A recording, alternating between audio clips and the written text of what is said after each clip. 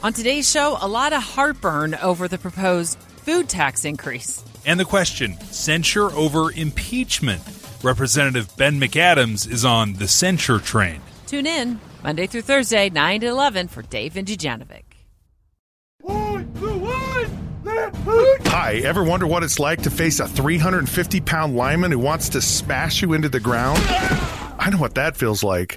Scott Mitchell here, and I want to tell you about my podcast, Helmets Off, where I talk about the pressures of being an NFL quarterback and some of the other pressures pro athletes face when the helmet is off. It's a podcast, and you can get it free on Google Play, Apple Podcasts, and at KSLSports.com.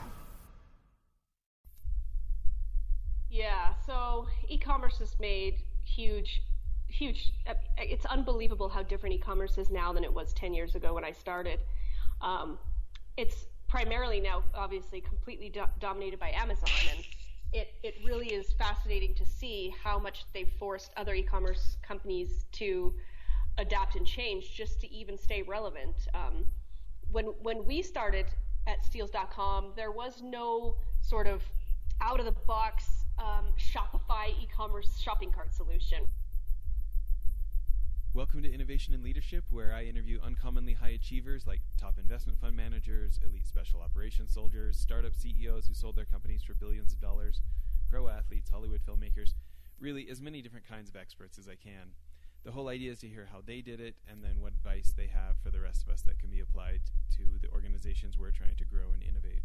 Thanks for listening, and I hope you enjoyed today's show. Today on the show, we've got Jana Francis. Jana, thanks for making time. Thanks for having me. I look forward to it. So, started Steals.com. This is your first business, and you managed to bootstrap it, start it in your basement, and it grows into something that does $92 million in sales over the last 10 years. And, any business that lasts 10 years, especially a first-time business, is something that's definitely beating the odds. What do you attribute beating the statistics to? Oh, wow. Looking back, I would have to say, and seeing so many other businesses fail, there's a few things that I would attribute it to. One is just absolute grit and the inability to give up. I mean, I refuse to give up. And so, that alone, and just trying to, see through every obstacle that comes your way, which, of course, over the last 10 years have been many, many, many obstacles, but just really not accepting failure and just saying, of course we're going to get through this. So that's one. And then two, I would actually have to say, in my case, I have a business partner that I started 3 weeks before I launched the business. I brought him in unexpectedly.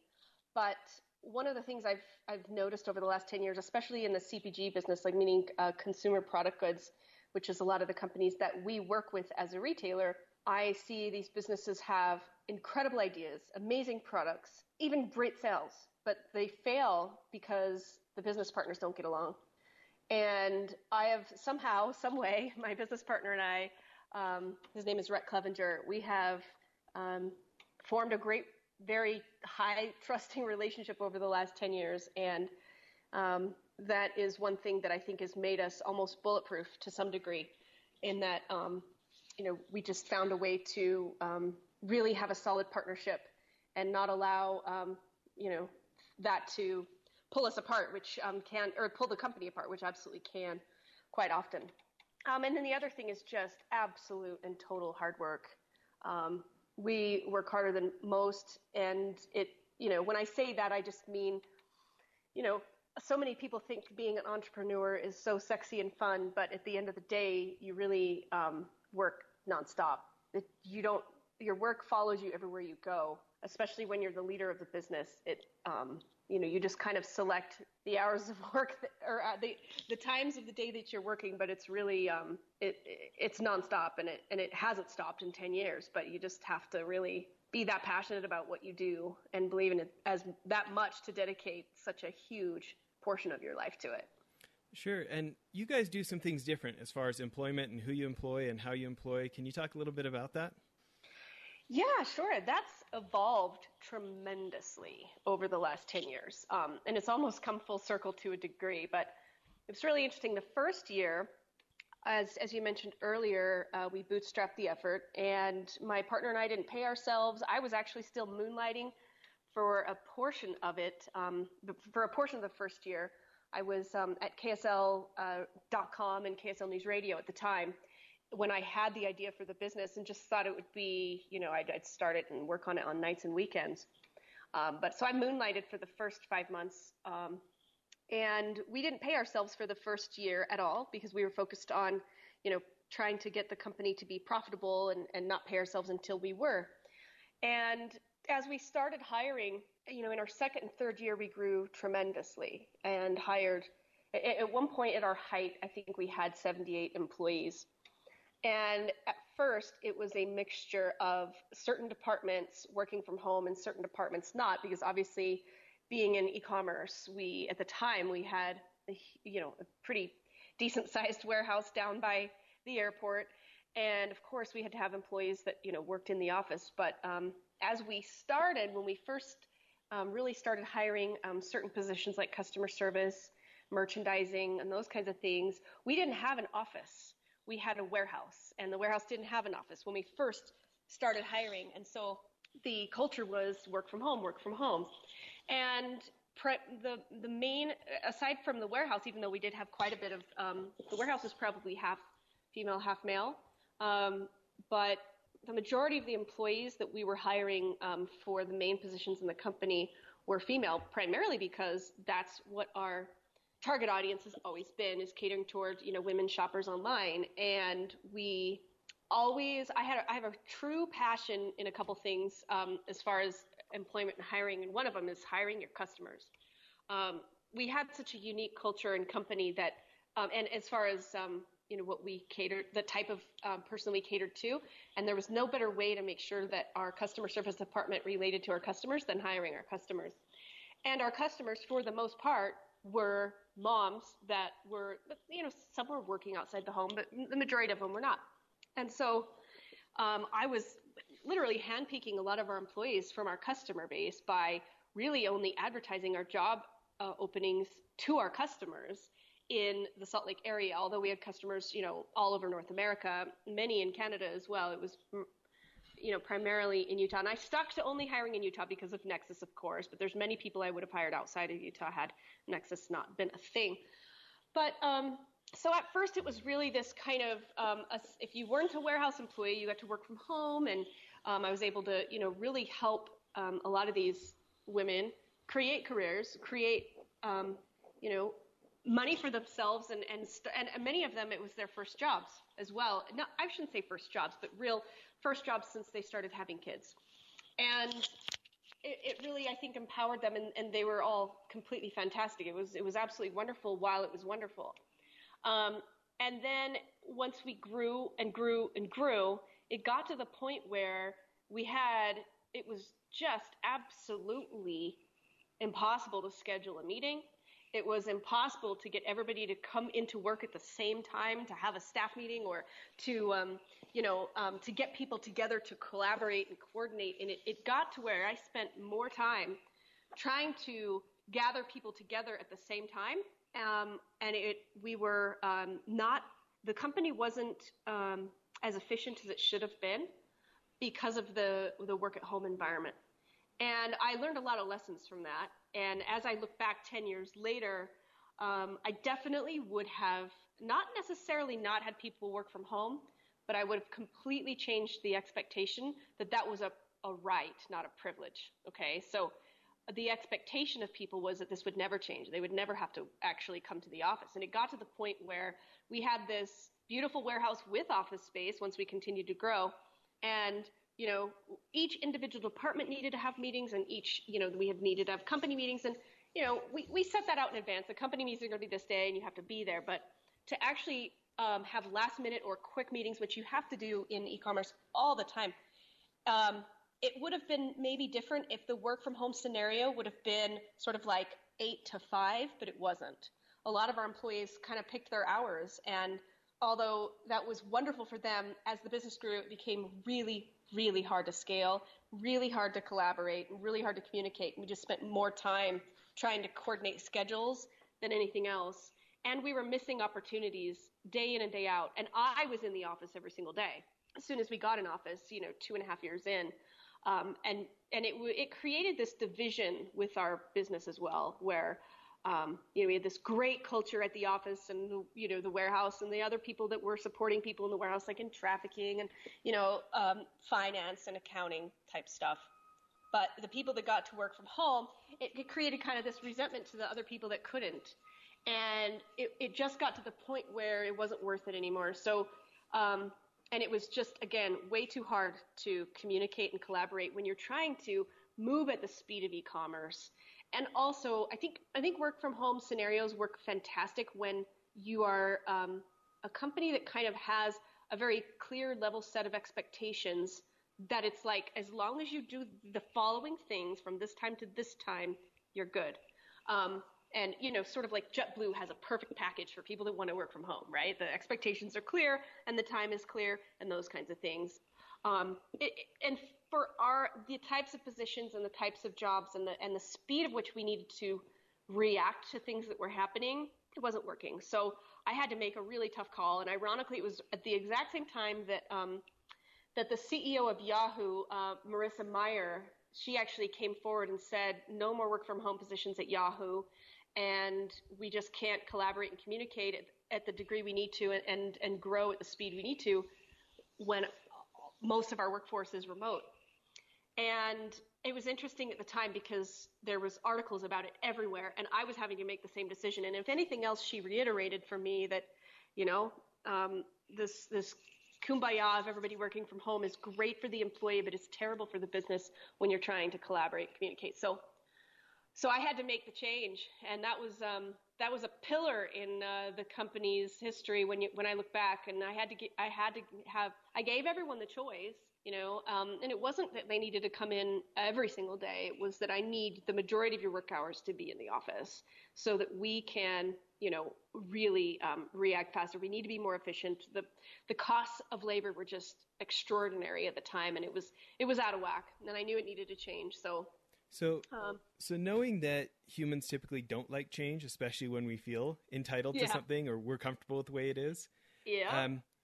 Can you give advice for the rest of us, whether we're going through that change or another change, that knowing that it's something that may not be as exciting for staff, any just kind of lessons learned or advice for the rest of us of going through change that may not be as exciting for the staff? Yeah. I think even looking back, the advice I would give myself is just to continue to make it about the business. It wasn't about the fact that I'm pulling, the work from home. There were some up people. People were really upset that worked for me. But it wasn't about the people, unfortunately. It was at that time. It was about, I can't continue to employ you regardless.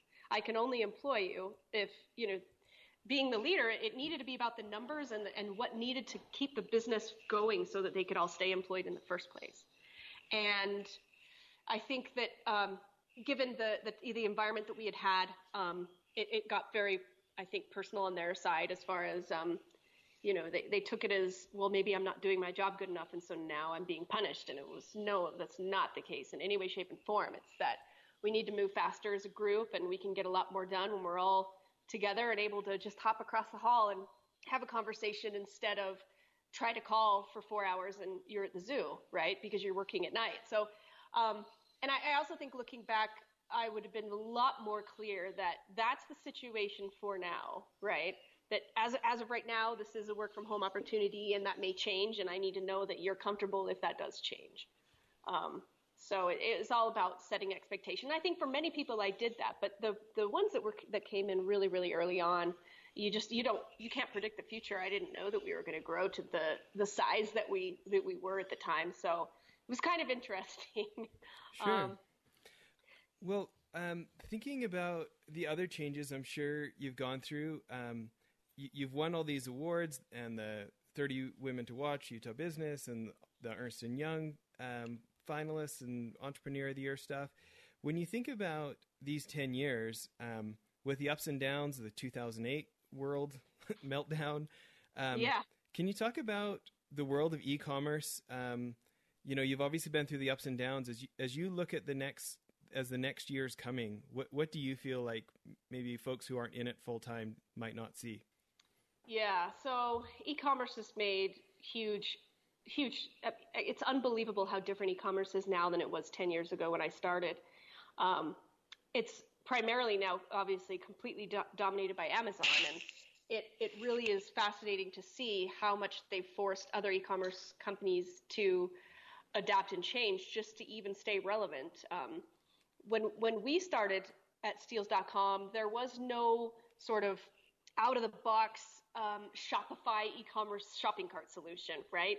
There was no really inventory management software. There wasn't, there really wasn't the technology to just plug and play as there is now for e-commerce. And we had to write our own homegrown system. We had to sort of daily update HTML. I mean, it was the technology has evolved tremendously.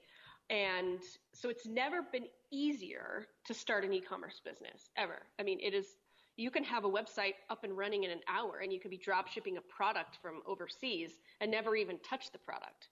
That being said, it has never been more difficult to compete.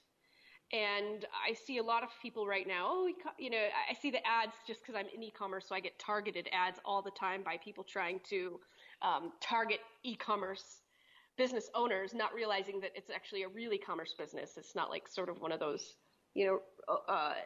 triple resellers, if you will. But I see so many people think that it's going to be this beautiful way to make money and sitting on the beach and, just drop shipping with Overlow or whatever it's called. But I also see so many of those people spend so much money on Facebook ads, and the only one that really wins in the end of the day there is Facebook, because they're just kind of sort of paper thin, pop-up shops. And so I think that the real winners in e-commerce are going to be those that over the years create true brands, whether it be you're in e-commerce because you created a product and you're selling that product through your own website, or because you are a retailer that is promoting other people's products, which is, what we do, but that has a brand that's really focused on growing that, retail environment. Yeah. Can you talk about that with the pressure from Amazon? What's your differentiator? Yeah. So the main differentiator that we've had from day one is that it's a very simple shopping experience for a mom. I created the business simply because I was, and this is, again, when e-commerce was very infantile, no pun intended, way back in 2005-06, when I was pregnant with my third child and I was looking for the best place online to, find the hip and trendy stuff, because as I mentioned, I was at KSL.com. I had a great career in media here in Utah, and I finally had the opportunity to sort of spoil a baby.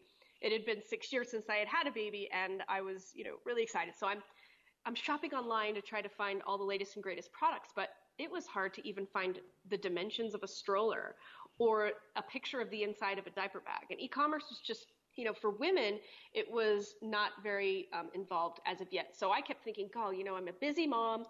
I just want to be able to quickly look at something online and have somebody curate for me what's hip and trendy, keep me in the know of a really great product, and then give it to me at a great deal, and then suck me back in the next day and give me something totally different and new.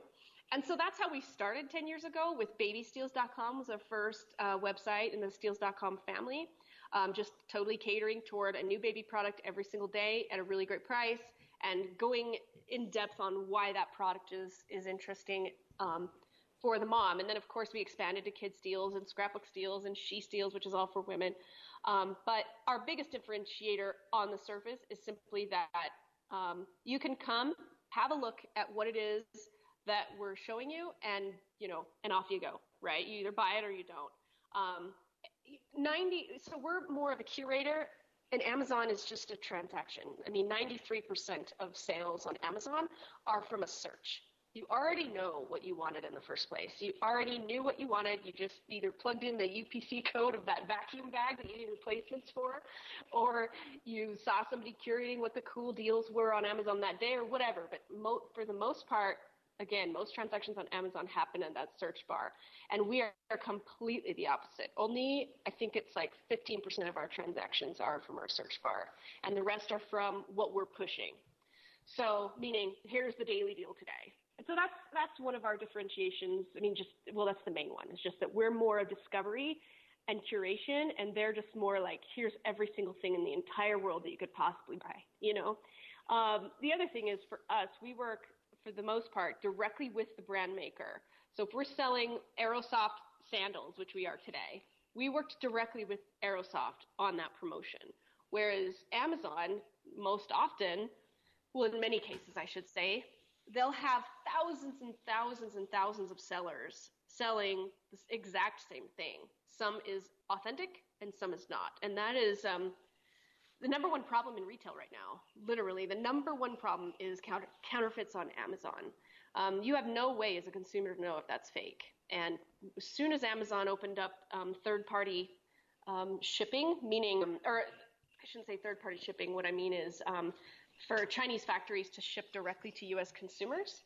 As soon as that happened, the counterfeit problem went through the roof, and it's a huge problem for brands. And so you could go to Steals.com and buy Aerosoft sandals, and they're going to be shipped to you by Aerosoft, and you're going to know that those are authentic. You could go to Amazon and type in Aerosoft, and you'll find 8,000 listings for the same thing. You have absolutely no way to navigate or know which ones are real and which ones are not.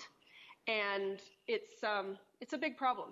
So that's another differentiator with us, is that if you buy something from Steals.com, it is absolutely authentic. And if for some strange reason someone got it through me and it's not, we will cancel the seller. You know, we've actually never had it happen, though, so just so you know that. But if it did, I would move, mountains to make sure it never happened again. And so we're just I'm just not going to allow, counterfeit products. I've spent 10 years promoting brands, and that's my favorite thing to do. It's what I love. I love to give people an amazing value, meaning a great product at a great price, and a quality product, something that's going to, the shoes that you buy for your kids on Steals.com, they're going to last you through all of your kids, right? And you could probably resell them at the end of that in, Facebook Marketplace, and get half the price you paid for them. I mean, it's just, so I like to sell really good value. And I'm not talking like luxury. I'm talking, the space that we really fall into is kind of the types of things you'd find at Nordstrom or Costco, right? As a consumer, branded high quality products that are absolutely ridiculously priced, that kind of a thing. But the other really big impact Amazon has made on the other e-commerce companies is that their pricing algorithms are just, it can be pretty difficult. So, like I said, a lot of the products can be counterfeit. And so when somebody goes to Steals and sees, at one point we had a specific diaper bag, and ours were, they were Michael Kors bags. And ours were the best price online the day before we checked, right? I mean, we do. We don't put it up unless it's the best price online. And we work directly with the people that were authorized to sell Michael Kors bags on the promotion. And we were really excited about having such an awesome brand on the site.